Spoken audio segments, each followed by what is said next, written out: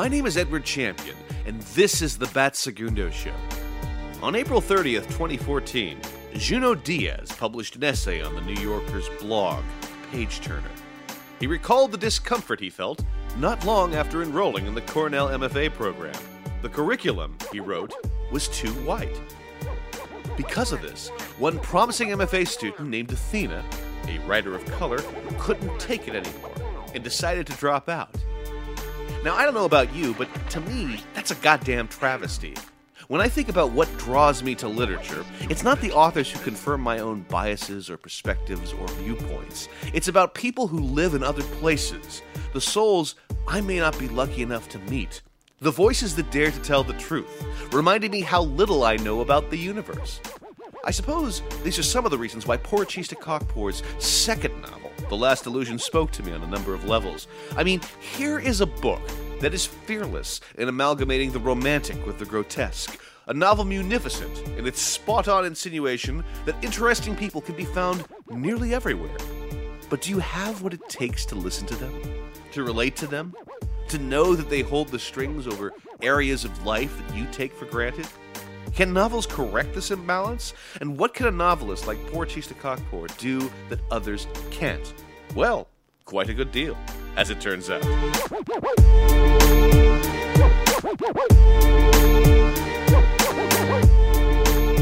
Okay, so I am here with Porochista Khakpour, who is most recently the author of The Last Illusion. Porochista, how are you doing?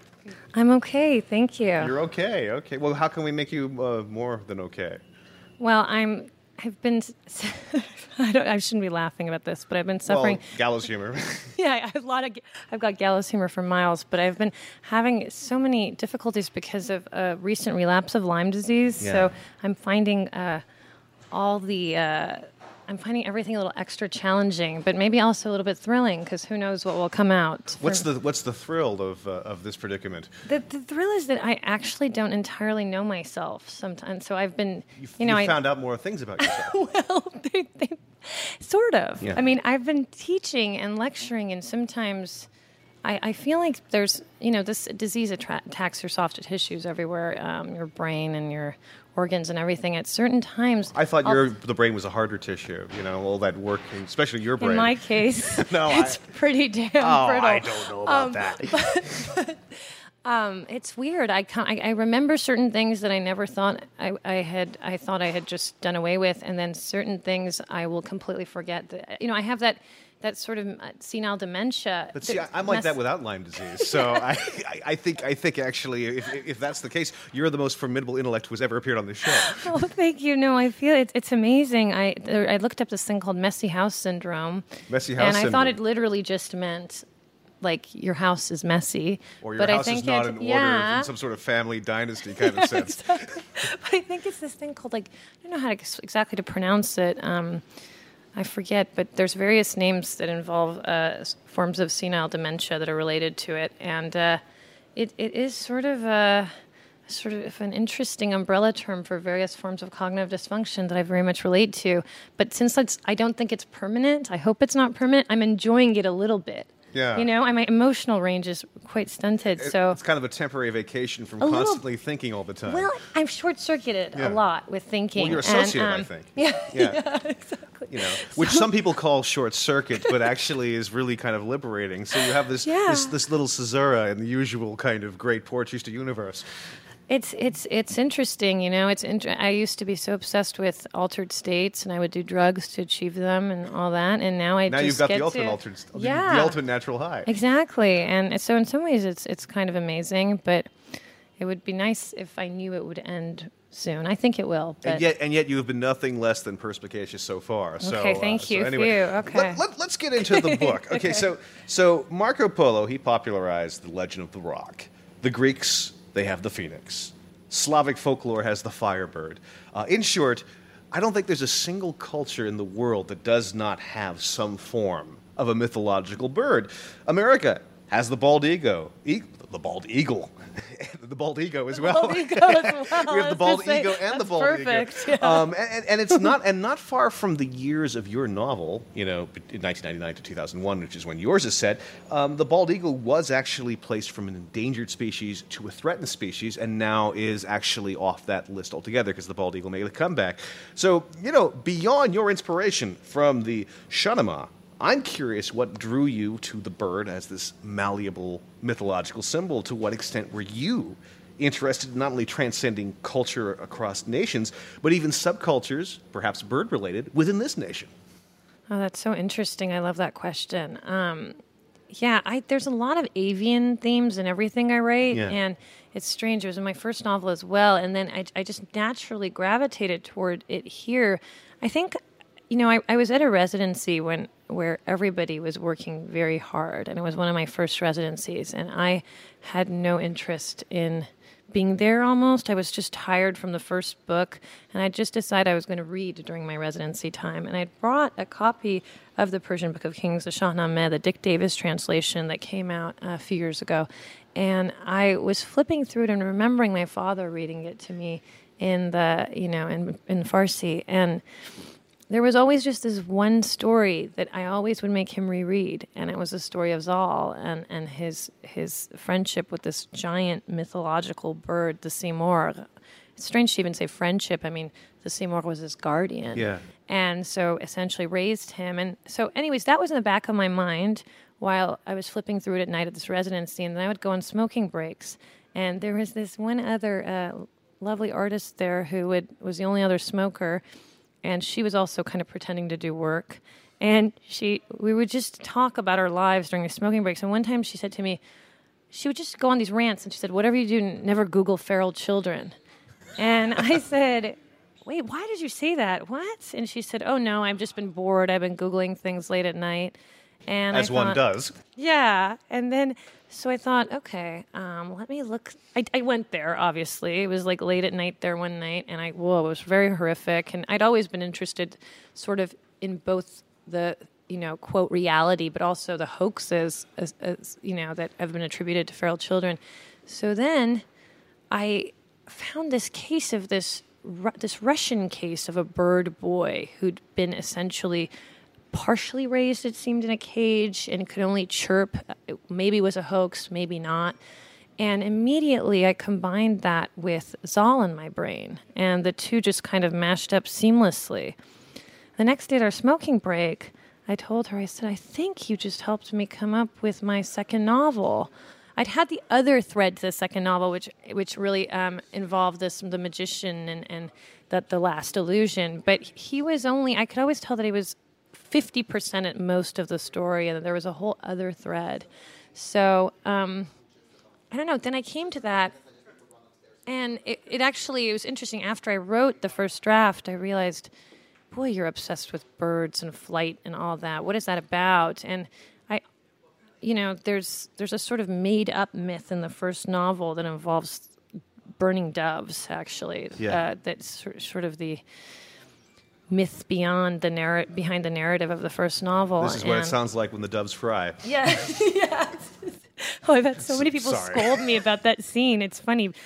People come to the readings, and I only started reading from it late in the game, and I would have these oftentimes older women who would come to me and say who'd say, why would you have such scenes of animal abuse? And they would accuse me of having harmed animals myself, and I was just so horrified. This is fiction. And people get very sensitive to animals being harmed in fiction, I find out. Totally. I mean, they're more willing to impugn an author for a fictional animal abuse more so than any real animal abuse. It's really odd. Yeah. I know, and people were very disturbed by that. But anyways, you brought up so many good points about the cultures in the U.S. too.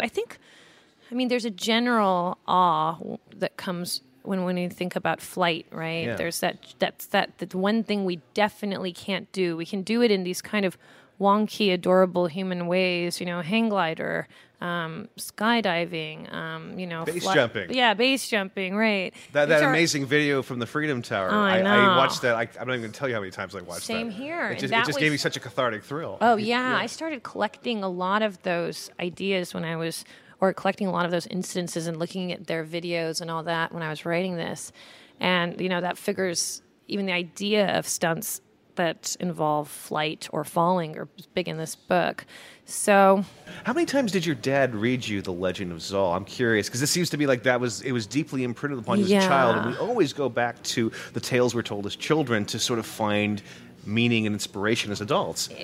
Over and over, I would ask him to read this. He would keep going. There's many amazing stories in the Shahnameh. There's so many beautiful and incredible. It's it has that feeling of like the Canterbury Tales and the Old Testament, where you can go to it for unlimited inspiration. But I was frozen on Zal. I related to him so much because there was also, in my first novel, there's a whole thing with I Dream of Jeannie, this blonde Jeannie, right? And the weirdness of that to me. And here you are blonde as well. Yes, for an article and kind of for the third novel. Yeah, exactly. Now I am one of the fakest blondes ever. So that was a fascination I had. The other thing that was interesting in the story of Zal was that he was born essentially something like an albino. It's unclear from the text exactly what they meant, but he had a certain whiteness of skin and a lightness of hair, sort of like he basically had white hair. And that was why he was cast out. And I think for an Iranian immigrant, new to the U.S., at that point we'd only been a few years to the U.S., I was so fascinated by issues that surrounded race and ethnicity in the U.S. versus Iran and what that all meant. So so Zal to me was just, I didn't know what to make out of his story. He was somehow what Americans might consider the ideal of beauty, maybe even some other cultures, of course, and yet he was cast aside, basically left in the wilderness to be raised by a bird.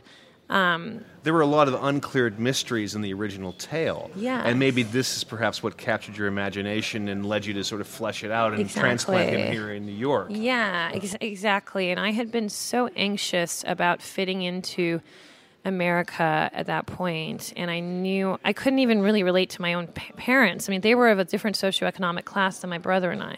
So here were two upper-class Iranians in their 20s who were fairly gutted about not being able to do fancy things. My mother would be upset that we couldn't have a childhood where we went shopping in Europe. And my father was meanwhile making us Wonder Bread sandwiches with butter and caviar on it to send butter us to and school. Caviar. Yeah. Wow. And we would just that would make the lunch sharing a little bit more convoluted. We would just I'll give you the caviar for the apple. Yeah, exactly. There's very confused issues surrounding, nationality and ethnicity and all that. And class. And class, definitely. So I was constantly thinking about those things. And when I would hit time at these late at night when he would read me these stories, I had horrible insomnia. And I would sit with him and he'd pick up where he left off. I would just ask, could you read the story one more time? He seemed to give me both a combination of hope for the outsider, because the end of the Zal story is that he's a great warrior and he's a great hero of the Persian Empire, and even his whiteness starts to be discussed as silver. Yes, it's very striking. He suddenly becomes the embodiment of strength, and power. But there's a lot of conflict in his story too, and there was a lot of darkness in that story too, and that really got my wheels turning at a young age. And I feel like I've always waited to have an opportunity to do something with that story, and it sort of got me when I didn't even know I was looking for it. I want to get into this more specifically later, but I do want to ask you if Zal's mysteries, this struggle of being a white demon in a dark world, so to speak, did this lead you to be more willing to examine the grotesque this time around? I'm wondering how that played into thinking about Zal's life. Yeah, I think there's some other influences in this book too. That whole Toni Morrison quote of write the book that you want to read, to paraphrase it disastrously. I think I'll paraphrase it worse than you. I never remember how write that kind of book thing that you kind of read and you want to read. Exactly. Well, I wanted to do that here, and I was always very obsessed with Latin American magical realists, European surrealists, American experimental writers. And a lot of that stuff that I was finally getting a chance to teach was kind of sinking in with this book. So you wanted to write the book that you wanted to write. Oh, yeah. So all those influences were finally really sinking in as I was teaching them a lot. So the idea of the grotesque figured in that way. I didn't want the characters to just be weird for weird's sake. I was not interested in that experiment. I'd been there before at grad school. I was the student that terrorized everybody with stories that were incomprehensibly strange, and I would be adversarial when people would ask me about their meaning or you Porochista. Yeah, imagine you couldn't that. hurt a single fly. Well, I was, I've come a little bit of a ways, but I think so. So anyways, I got here and I was thinking about the grotesque and why these sort of identities interested me in the first place, why they dazzled me in say, those books that I adored. And I realized that that's how I self-identified in some way, and that so every character in this book for me feels like a version of myself to some degree. And a friend of mine joked, a friend who knows me very well said, this is like your memoir. I know authors, fiction writers especially, always hate to say that. But I found myself actually being open about, even with the first novel, and again here, that this is obviously a work of the imagination, but also very, very close to me. This book felt like it was killing me the whole time I was writing it because it felt more me than me. I mean, I never felt like I had put myself out there more, and this came at a time where I was writing essays constantly and doing so much work in nonfiction, but this is my truth more than anything, actually. Yeah. I wanted to go back to what you were saying about the South Americans and this notion that our response to the real is often more surreal than real. I mean, David Foster Wallace, when he was talking about what went into Infinite Jest, the notions of subsidized time or wheelchaired Quebec revolutionaries. This was, in his mind, an absolute realist response. But in looking upon it, how it manifests itself into a book, it just becomes utterly batshit and surreal. So, do you feel that when you are responding to reality, you can't help but, your mind is just naturally filtered that way? Yeah. That it's just going to come out that way? I mean, have you striven for, especially in our time of Kierkegaard, are you driven in any way to be a hard realist, or do you think this is just not something that you can be at this point? I'm really interested in these issues, probably even outside of being a writer, as both a critic or a professor. I think about these things a lot, but it's interesting. I often think about like hyperreal, and what that means. And so Stephen Dixon, who was one of my professors at Johns Hopkins, and really the main reason I went there is because he was one of my favorite writers of all time.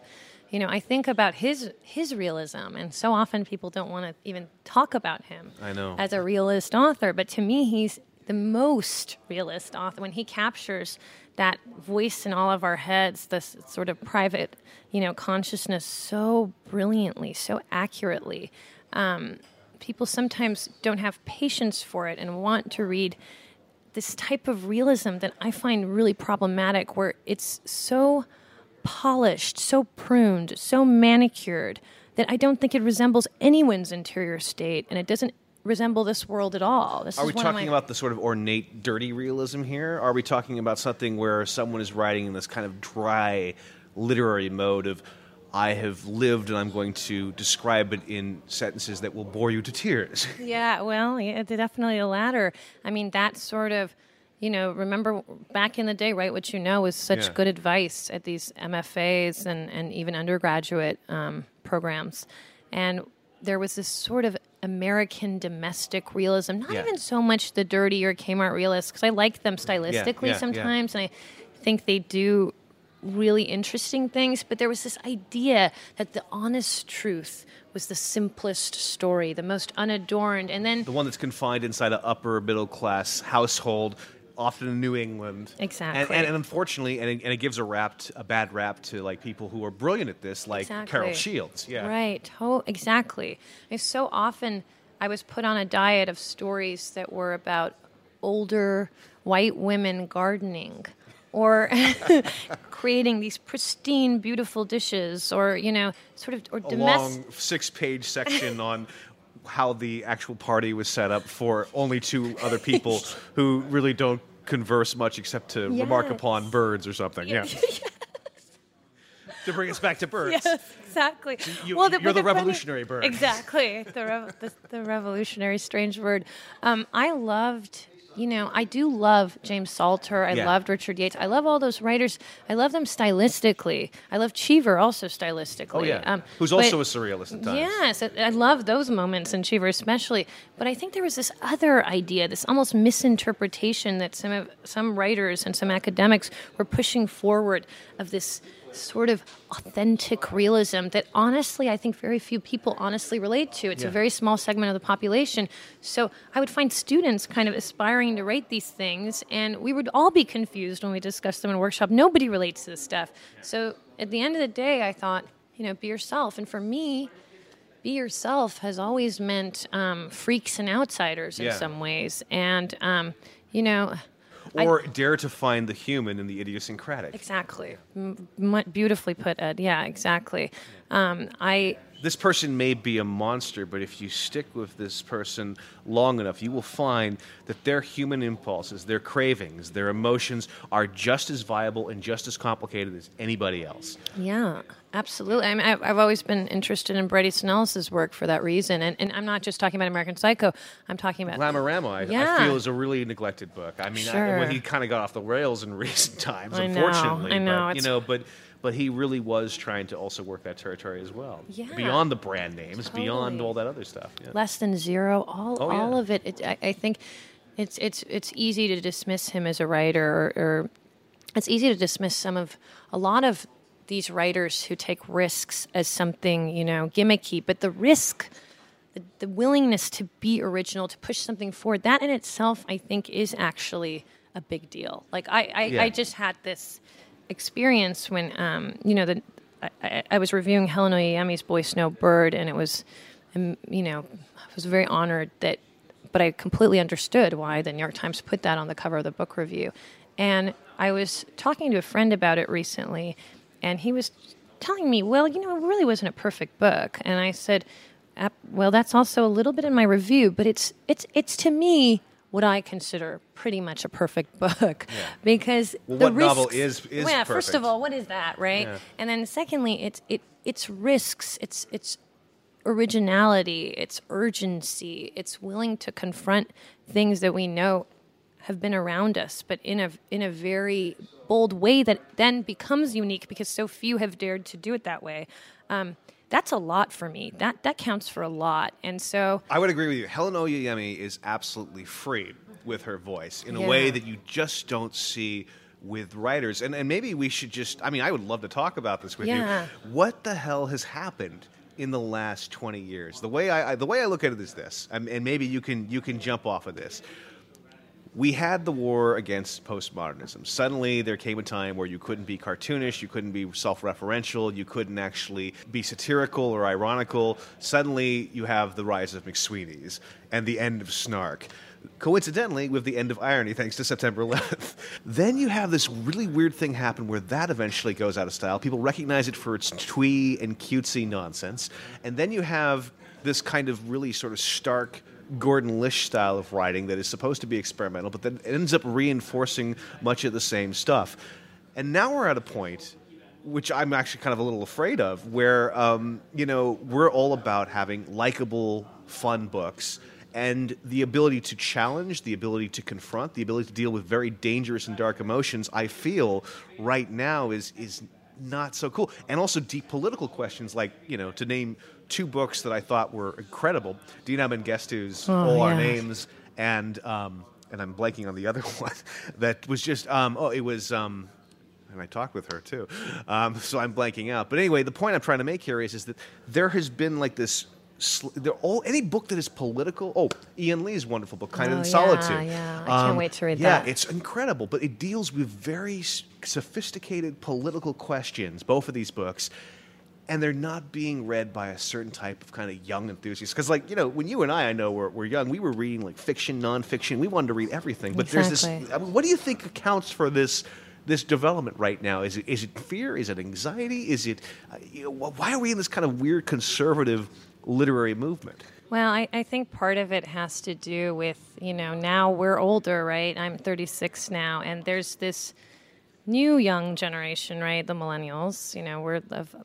I love being a Gen Xer, but I've really tried recently to understand millennials. I teach them all the time, and I really want to understand them on their terms. And they're so, they are so fearful, and they are so much more conservative than we were. And then I really tried to think about this. Well, they've lived in a world where economic crisis has been the only rule of the game. I mean, we at least remember this period where maybe not us, but people around us were making a lot of money in Silicon Valley. They can't get a job, and we always have those early jobs with which to kind of bounce around in and realize, I don't want to do this, and I do want to do this. And then they had the trauma of 9/11. I was 23 when that happened, so I was at least an adult.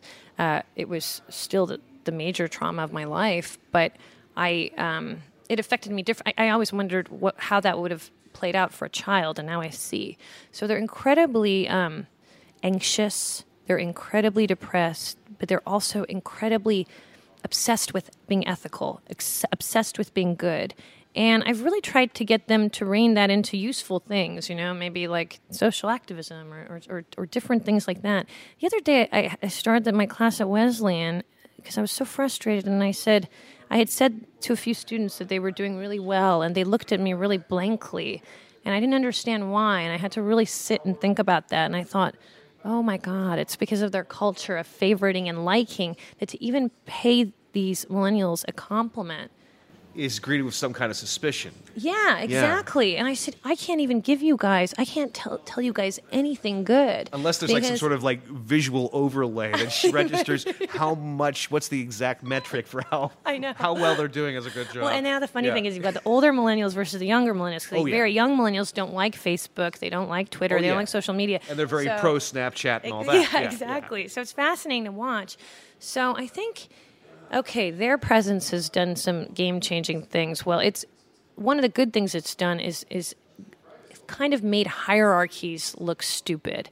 And some of the old, I had a Gen X, editor, only a few years older than me, when I was first sending out my query letters, advised me to address them, "Dear sirs, please pardon the intrusion."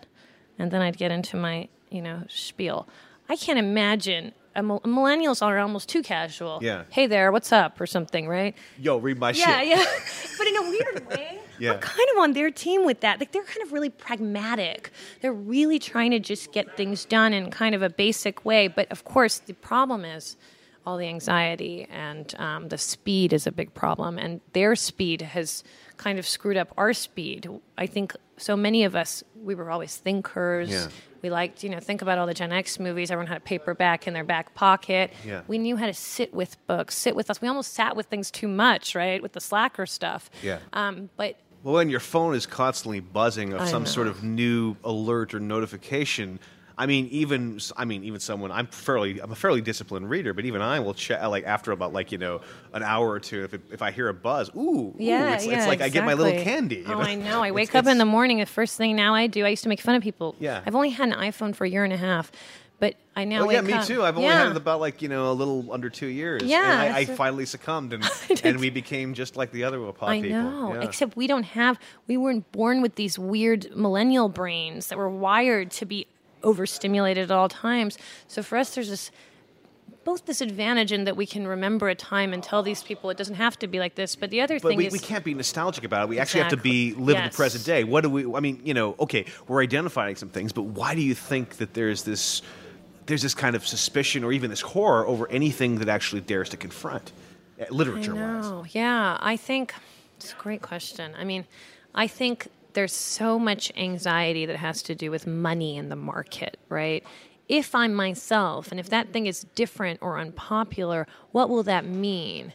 And how do I, be myself in this world? I think a lot of these students, I do many exercises with them, pinpoint what you're interested in. Who are you as a person? What's your worldview? And these are questions that I've really asked myself, for so long, because you can argue that the immigrant, especially if you're not part of a big identifiable immigrant group in this country, and especially if you pass, is in a certain sort of strange state that resembles the millennials in a way, I think.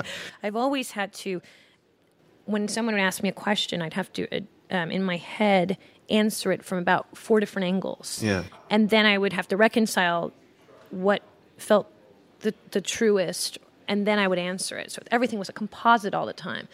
So anyways, one thing I try to tell people, and I try to think myself, is you really be true to yourself and really have faith in your work, and then the right people will follow. I remember at one point I was so frustrated with one of the agents I had saying, what you're doing isn't popular. What you're doing isn't going to have an audience. Why don't you look at what's out there? And my thought was like, especially as a journalist, I could say this because I do follow certain areas in the arts, but that was yesterday. What about the next thing?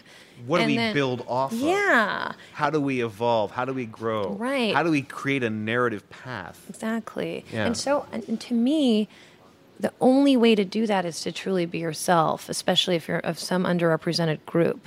Because the overrepresented ones are yesterday's news. They've already been there. So when I set out to write this book, I thought the whole time I was writing it, I said, this is going to be the book that nobody will ever read. This is the book that no one will, I even remember my editor, who was so lovely to acquire it after a long period that, was going from publishing house to publishing house.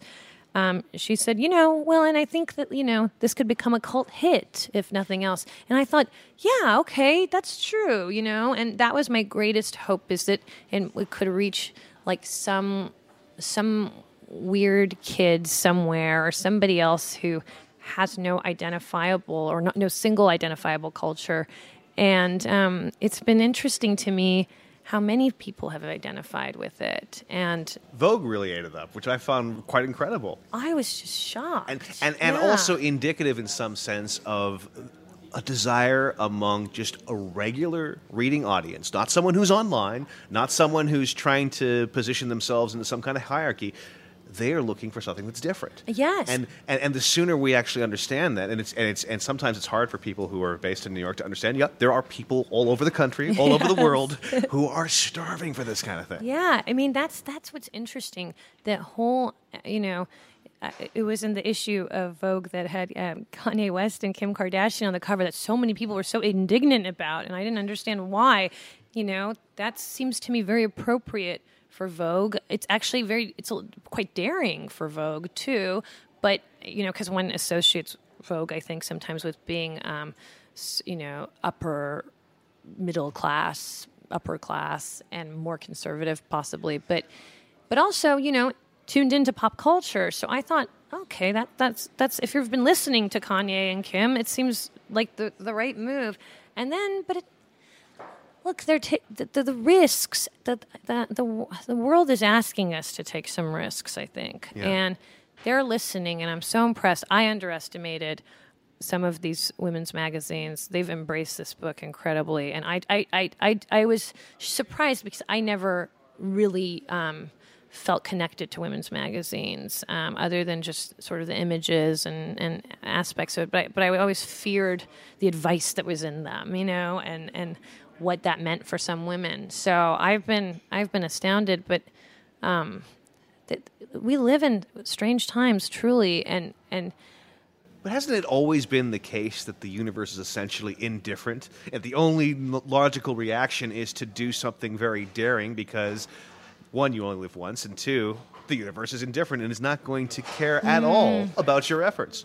Yeah, I think that's the real truth. But the funny thing is the truth sometimes gets so muffled when you're in industries, right? Or when you're working with corporations, or when you're and... Or when there are these blind ideological labels like cancel Colbert over something that is drastically misinterpreted, in which there's all sorts of context saddled down. And I mean, honestly, really, over a misunderstanding, we're going to condemn someone. The whole notion, as Chad Post recently put it, that Twitter never forgets. It's like, I mean, you don't have to forget, but why can't we have greater understanding. It's just, Yeah. I guess it's me getting on my horse yet again.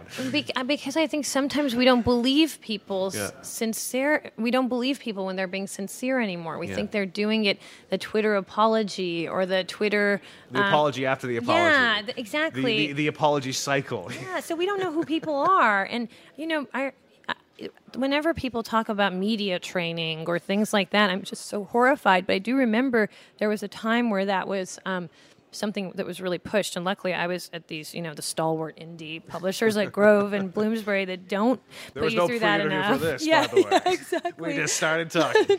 Yeah.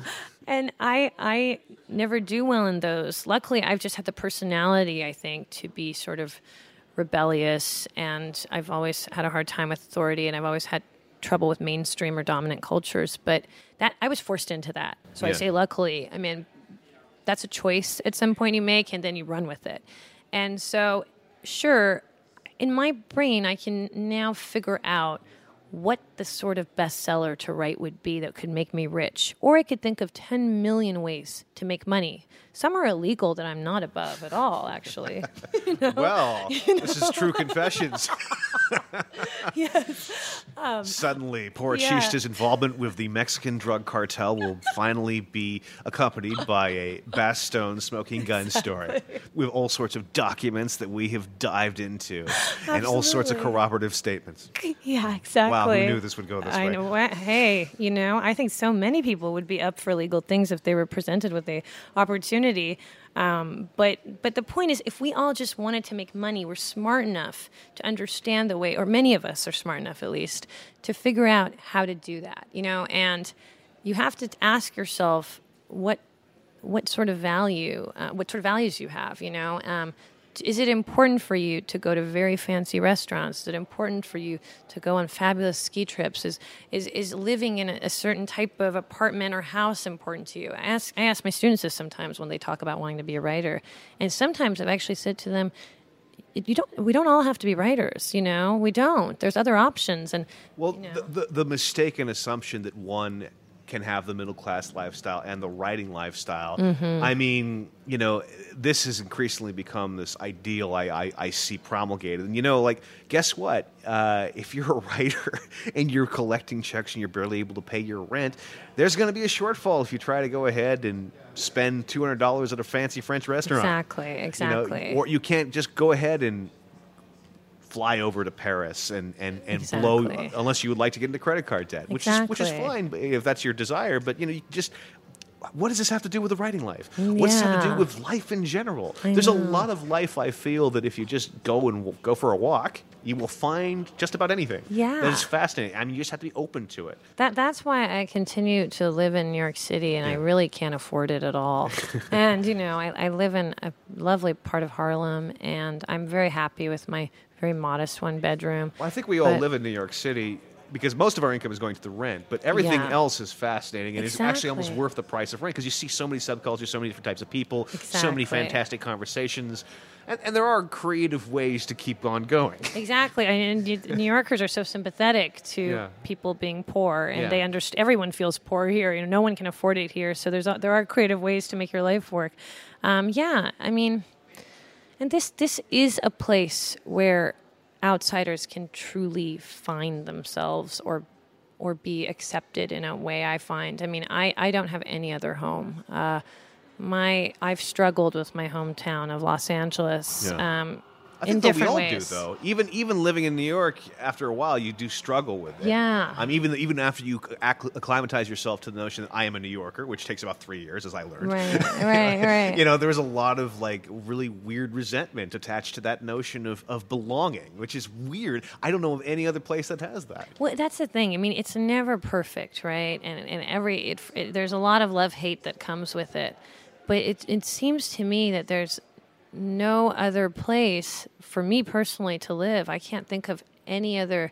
I've now lived all around the country. I've taught mostly because of teaching jobs, but I've lived in the Southwest, the Northeast, the Mid-Atlantic, the West. And all of it has dazzled me, and in some way or another, I found something I've liked about it. But not to cheesily bring it back to the book, but for me also writing this book, I wanted to write a New York story and a sort of, I'm cringing a little bit saying this, but a sort of love letter to New York in a way, because especially during a time where I think we almost lost New York in a strange way between the Y2K to 9/11 and just immediate post 9/11 era. I mean, I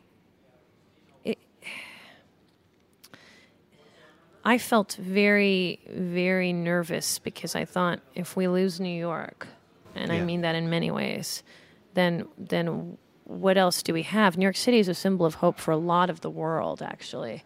And that's why so many different people of so many backgrounds can live here and do come to live here. Nobody's surprised to know it's too expensive or too impossible in any way, but they make that choice because of New York's openness. Yeah. Let's bring it to Zal, because I think that's what's interesting about your main character here is that Zal, he's very much defined by how society views him. He is plucked from Iran, yet in the mind of Hendricks, who is one of the medical arbiters who tend to him. He's always this feral child. When he develops romantic and sexual longings, it's the medical arbiters, Hendricks and Rhodes. Interestingly, that both are named after guitar gods, by the way. Ed, that's amazing. Jimi Hendrix and Randy Rhoads, man. Yeah, I mean, this is the first time it clicked for me. Yeah. That's amazing. I had no. I mean, I It's know a of rock and roll those two, novel, of course. Yeah, but that was not intentional. But I maybe came from my subconscious. That's amazing. I love that. Well, anyway, so you have these two medical people. They want to declare how Zal feels rather than Zal himself. And judging and classifying people, well, especially someone who is from another nation or considered the other, this is very much part of an American cultural tradition. Zal is determined to fight these impulses simply by living. But I'm wondering, how do you think storytelling and mythology can be strong enough to essentially combat these injurious forces against the individual? Well, I think at some point, that's a great question, you have to create your own narrative or observe your own narrative, inhabit it, and become it in a way. At some point I made the decision at a young age when I was, my entry into America was a hard one. I was really heavily derided on the playground, at first because my parents would dress me up way too much, as immigrant parents often do, and I looked off. And then when I tried to do my version of what being an American looked like, that was off too. And then I just at one point, I swear, I remember at age 5 or something, I just said, I'm none of these things. I'm going to be my own thing. And I remember it was just a small decision, like putting together an outfit for school. I told my mother, I'm going to do it myself now. And I put on these knee-high neon orange soccer socks with cowboy boots and a cowboy hat and one of my dad's shirts and, some completely confused thing. And I went to school and immediately everyone looked at me like it was like some Halloween gone wrong. And But you stood out. I stood out, and you actually owned you kind of owned it, and you took it back, and you basically said, "All right, you want to go ahead and tag me? Now you have to tag me." Exactly. And I discovered that humor was something, and I would create my own sense of humor, and that pranks were another way to exist, and that I would create my own pranks. So I became this ultimate what weirdo. What kind of pranks did you do? Oh, God. Well, what's the worst one you did? I was really obsessed with prank calls, and at first it was just students other students. So at one point it was very popular in elementary school, weirdly, to call your friends, which is kind of a strange thing. And so I was doing it within that group, or, I'd pretend to like boys, and then I would call them and just say bizarre things and ask them really invasive questions, and then just, flee. Okay, gotta go, bye.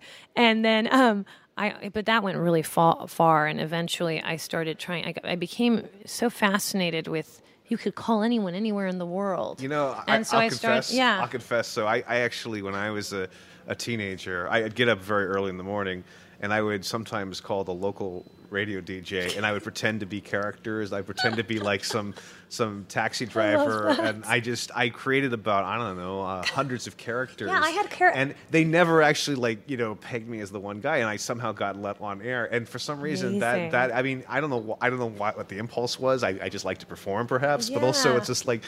Other people would call and they just would be sort of, but I just thought I needed some pizzazz, and they never actually identified me as the guy. And I don't know, I had, I don't know, dozens of characters. It makes sense to me why a writer would want to do that. It totally makes sense to me. I was really into and you did that too, it seems like. I mean, at one point, I just remembered there was one guy that my best friend and I had found. We loved to also we would just call so many people, do different combinations of numbers till we got someone interesting in our head. So one was like, an old man, and we decided, one of us was talking to him and decided that I think it might have been her this time, that she was a Playboy playmate, and we're like 6 years old. We don't even know what that means really, right? And we had figured out that in our heads that those like Playboy playmates talked in baby voices, which is genius, actually, right? I mean, that's exactly right. Yeah. So we just did a lot of cooing and giggling, and I remember at one point They believed you. yes, this guy went along with it. I mean, he might have been a pedophile, who knows? But maybe he believed. I don't know what he was thinking. He was hard of hearing too. You were testing, and I think I was too. You were testing the notions of what people are willing to believe. Exactly. And I'm sure you probably had a similar situation. Like, might they actually believe this? Yeah, exactly. Yeah. I mean, it is. What do we do with this talent, right? It's totally the combo of the storyteller and the adventurer, which a writer should be too, and a little bit of an agitator too, which I as a writer that is a trait that I admire in writers as well. And I remember I eventually called up Kenya. I would call up foreign countries. You called foreign countries? Yes, I learned country codes. And so that was really dangerous. Precocious. Oh my God, my parents were, and they had no money. My brother and I were sharing one bedroom in a tiny What'd they do two-bedroom when apartment. they got the bill? They were just horrified and mortified that I was doing this all the time. And I would call up, I remember, I think I tried to call Nairobi, and I was so disappointed that it was someone who sounded like me, or just had no. I kept asking that if they could speak in Swahili.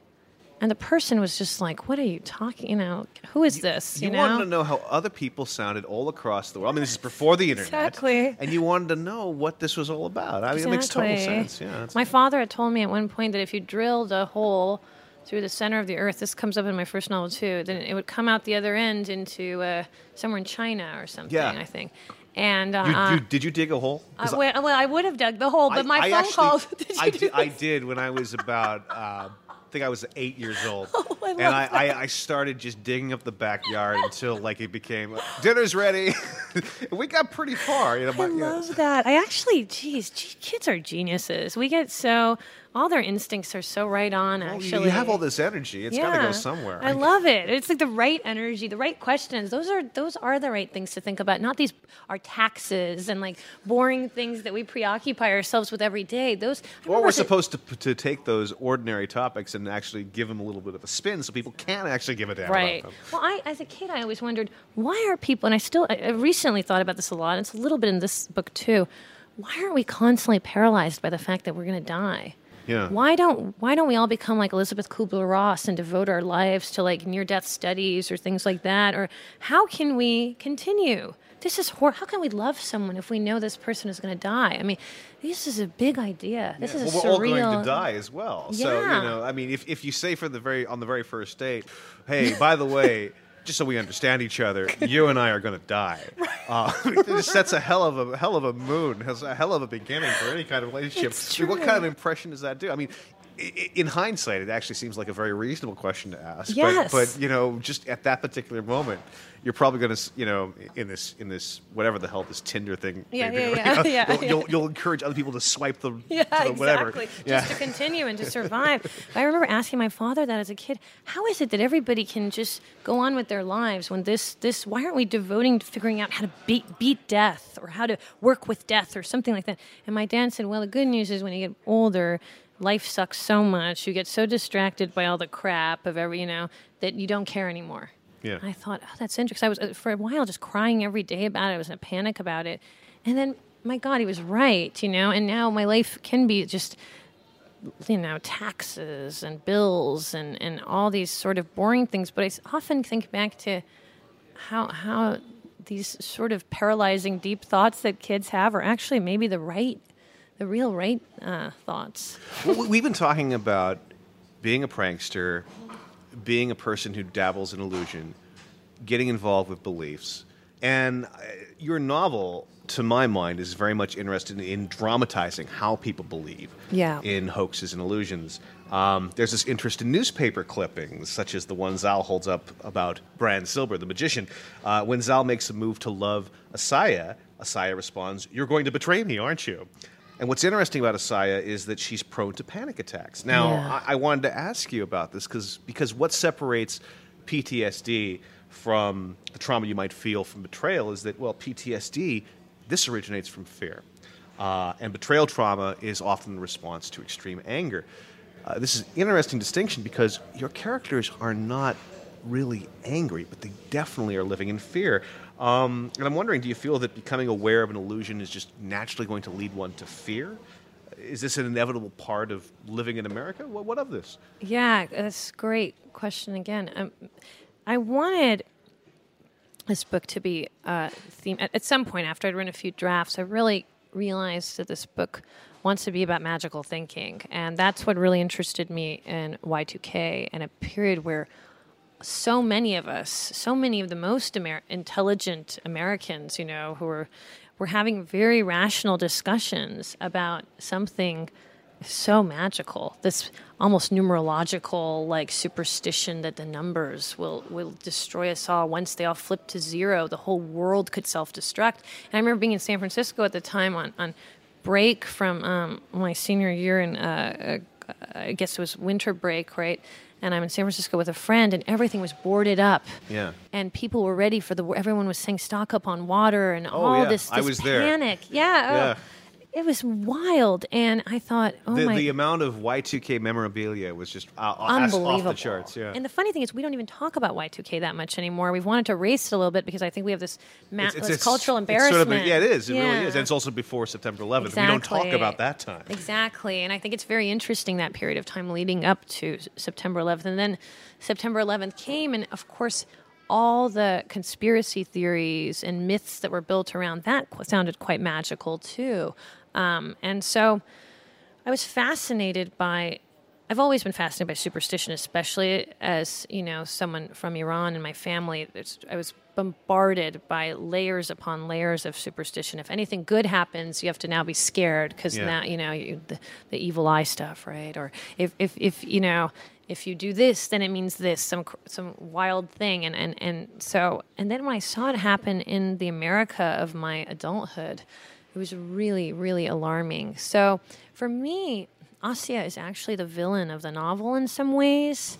She's a love interest, but she's the villain in a way too, because she's someone who lets herself become so utterly consumed by magical thinking. That's fascinating to me. It's because she's carrying this prophecy, and I actually felt great sympathy for her, because here is someone who has to live with that, and here is someone who also has to live with the possibility of betrayal, and also Zal's actions as well. And it's interesting that she's the bad guy. Well, I didn't really. It's complicated. So she's not exactly the bad guy, but in my head, she seems like the ultimate antagonist to Zal's progress. And at some point, for me, I started to feel like she started to get a life of her own. At first, I had great sympathy for her, and then she just started becoming very weirdly real to me. And I started to feel that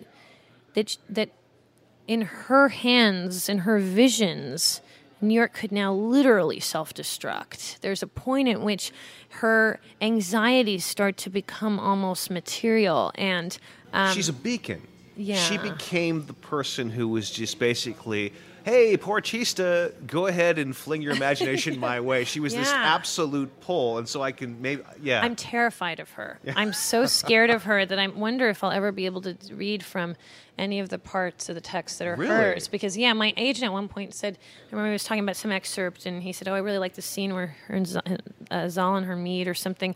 And I was just thinking, oh, God, I can't do that, or I can't go near that. And he was like, what is wrong with you? And I have this very uncomfortable feeling with her.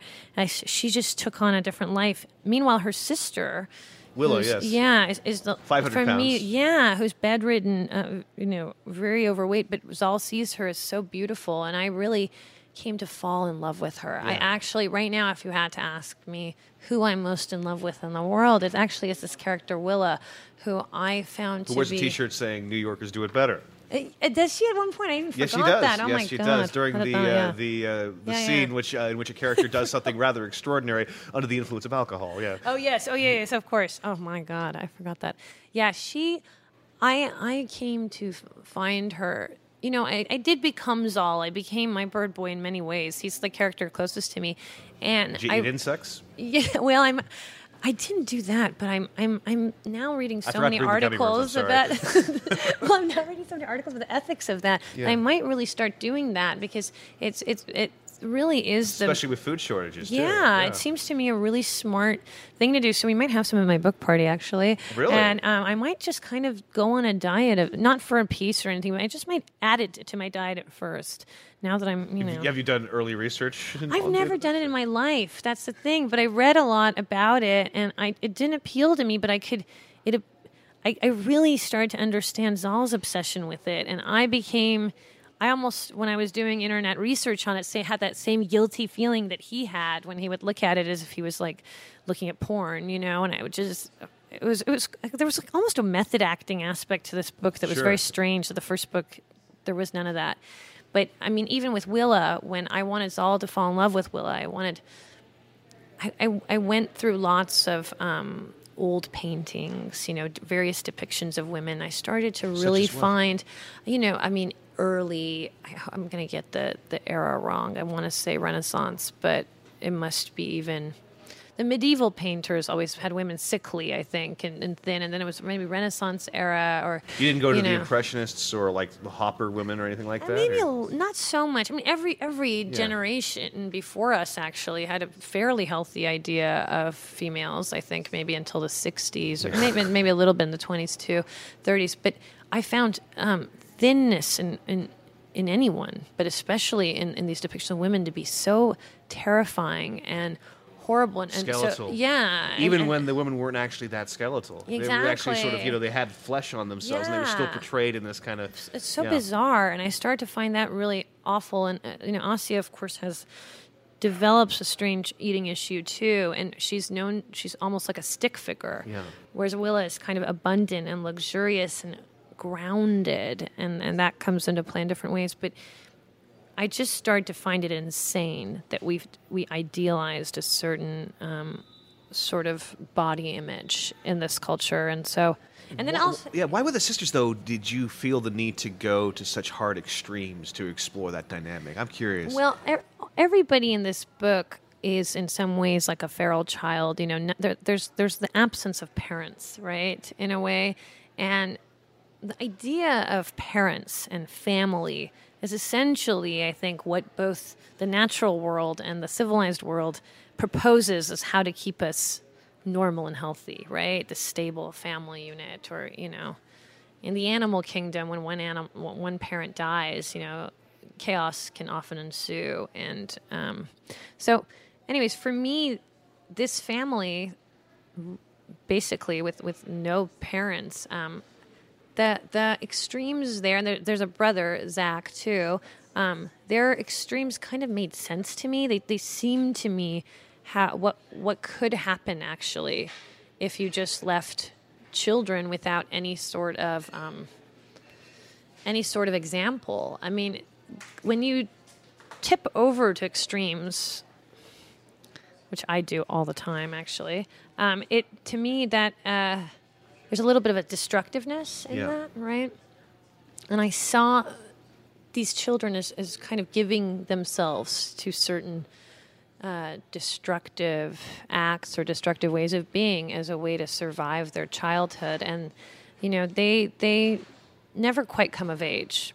You can argue no one in this book ever quite comes of age. And coming of age in itself is sort of an abstract idea in a time where, in our lifetime, it's confusing. When I was a teenager, I would shop for old lady clothes at thrift stores, and my mother, meanwhile, would go to Forever 21, and just the idea of Forever 21, or I don't know. Age is such a strange.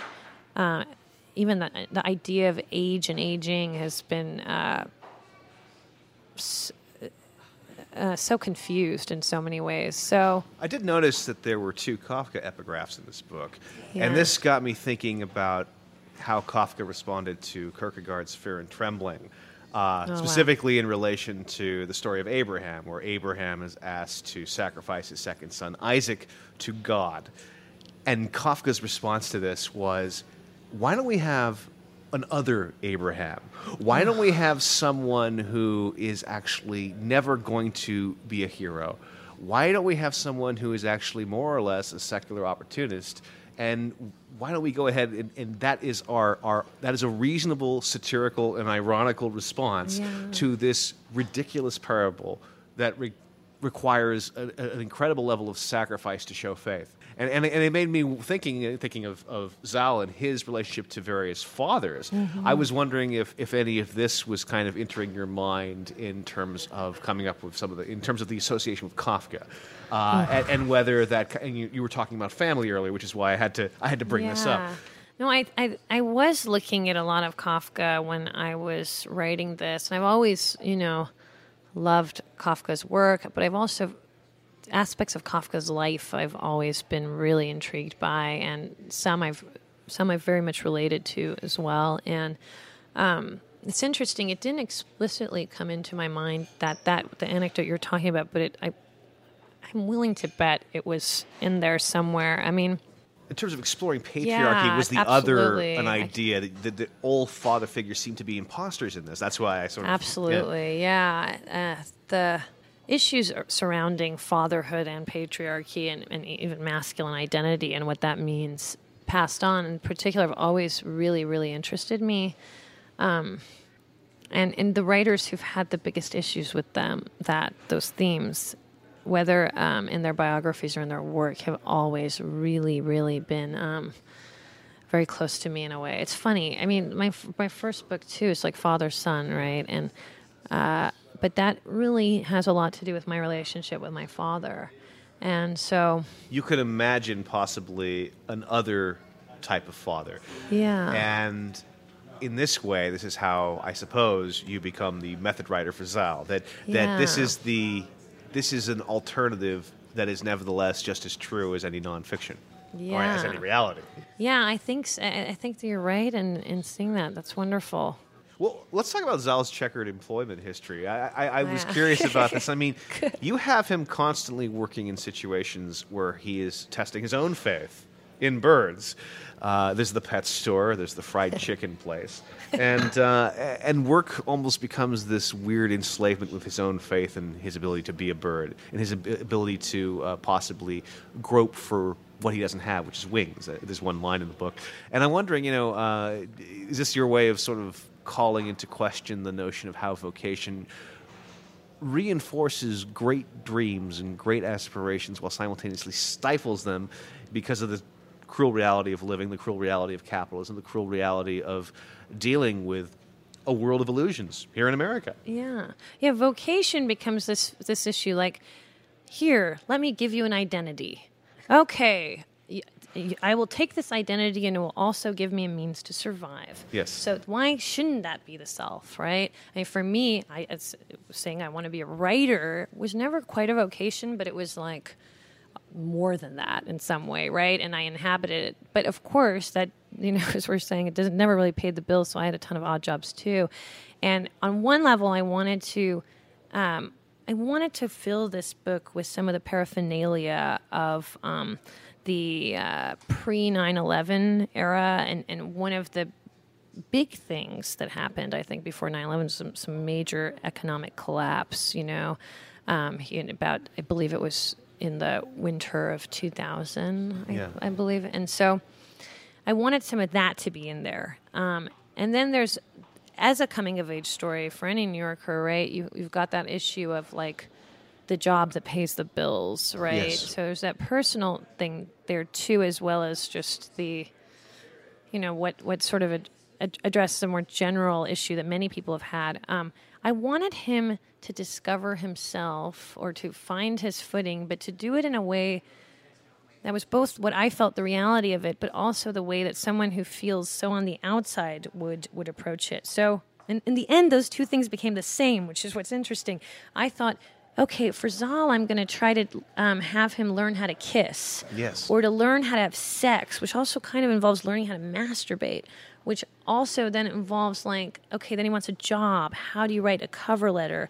And he cuts and yeah, pastes. And right. all of his, I mean, there's this kind of celebration of the autodidact, I think. Yeah, absolutely. Or even in another point, how to be a man. He goes into a bar and tries to talk about sports or tries to order beers. He slams the 4 Guinness. Yeah, exactly. And the funny Again, thing, numbers are also a big factor in this. I was hugely. very aware of it. Yeah, definitely. And then the funny thing for me with all those things is that, so at first they seemed to me kind of fun and, oh, this is fun to think about someone who thinks he's like a bird discovering those things. But as I wrote them, they seemed exactly my experience of those things too. All these things can be so strange. Think back to the time when people, told you what sex was and you were like, wait, what? Are you kidding?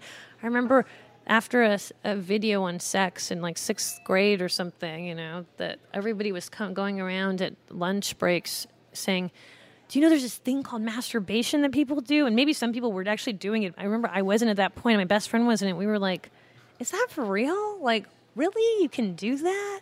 And it sort of blew our minds.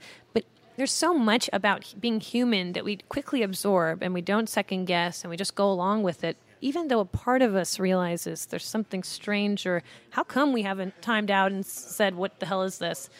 And that happens with the job stuff, too. The rituals we have around getting jobs or accepting jobs. But it's interesting because we were talking earlier about how the millennials no longer have that job ritual in which you are confronting your own identity and what society thinks is that identity, and how there's a great chasm. And yet, in your novel, in Zal's Adventures, you do see that actually it's also fraught with a lot of pain. Yes. And maybe this might explain, perhaps in some instances, the sort of delayed adolescence that we sometimes see. And a lot of millennials who weren't able to get work, they don't have that ability to, kind of contend with the stamp that society wants to put upon them. And to think of our lives as lacking that experience is incredible. I mean, what directions would we have gone off if we had not had that? I know. I asked a student recently, I said, well, what sort of internships are you looking for? What can I help you with?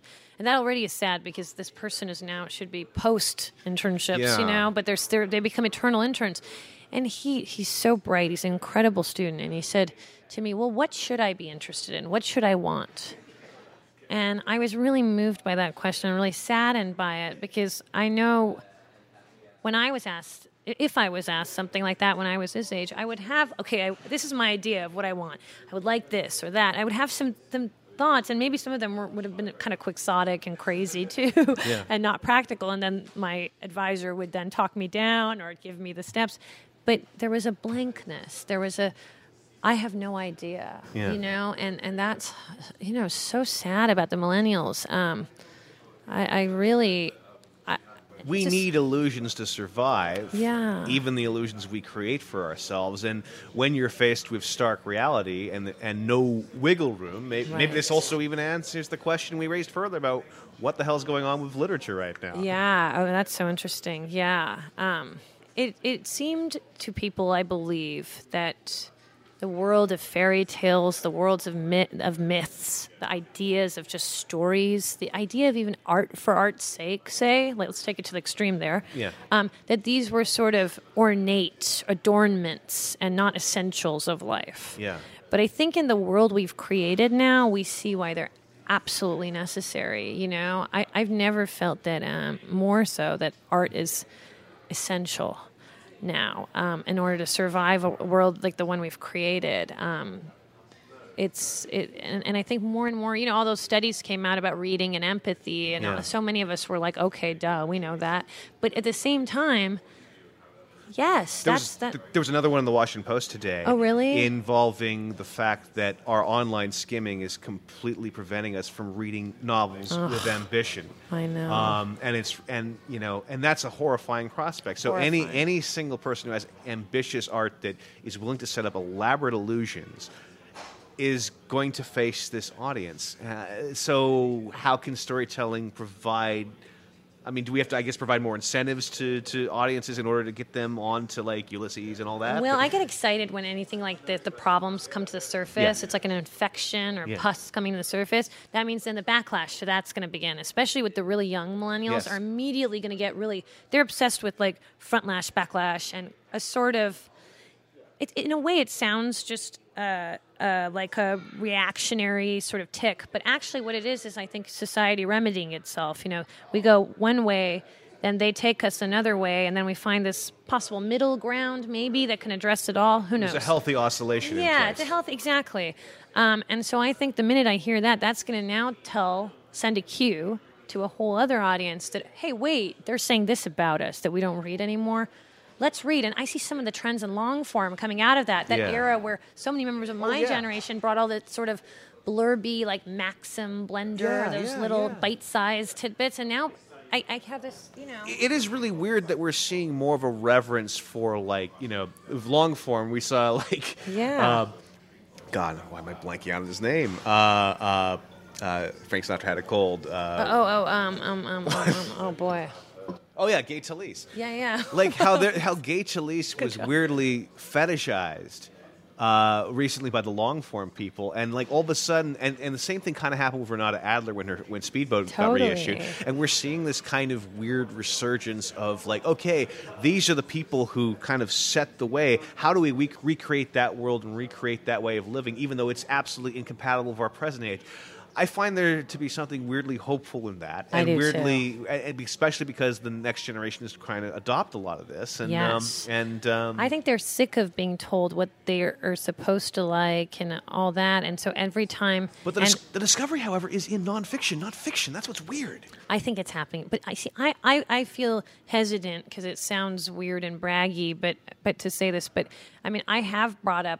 Objectively, as not the writer here, but if you look at just the OAME New York Times Book Review cover, and you know I wrote, but that's irrelevant. Let's just think about my hyper-ethnic, even freaky to Iranian's name.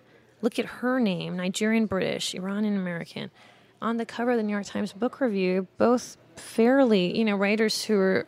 Have always been on a certain outside. That's a big deal. And Helen at age 30 has written 5 novels. None of them have catered to any trend or any way that what publishers have wanted. She's just been on her own path. And now there's some attention there. And I'm noticing this more and more, that I think...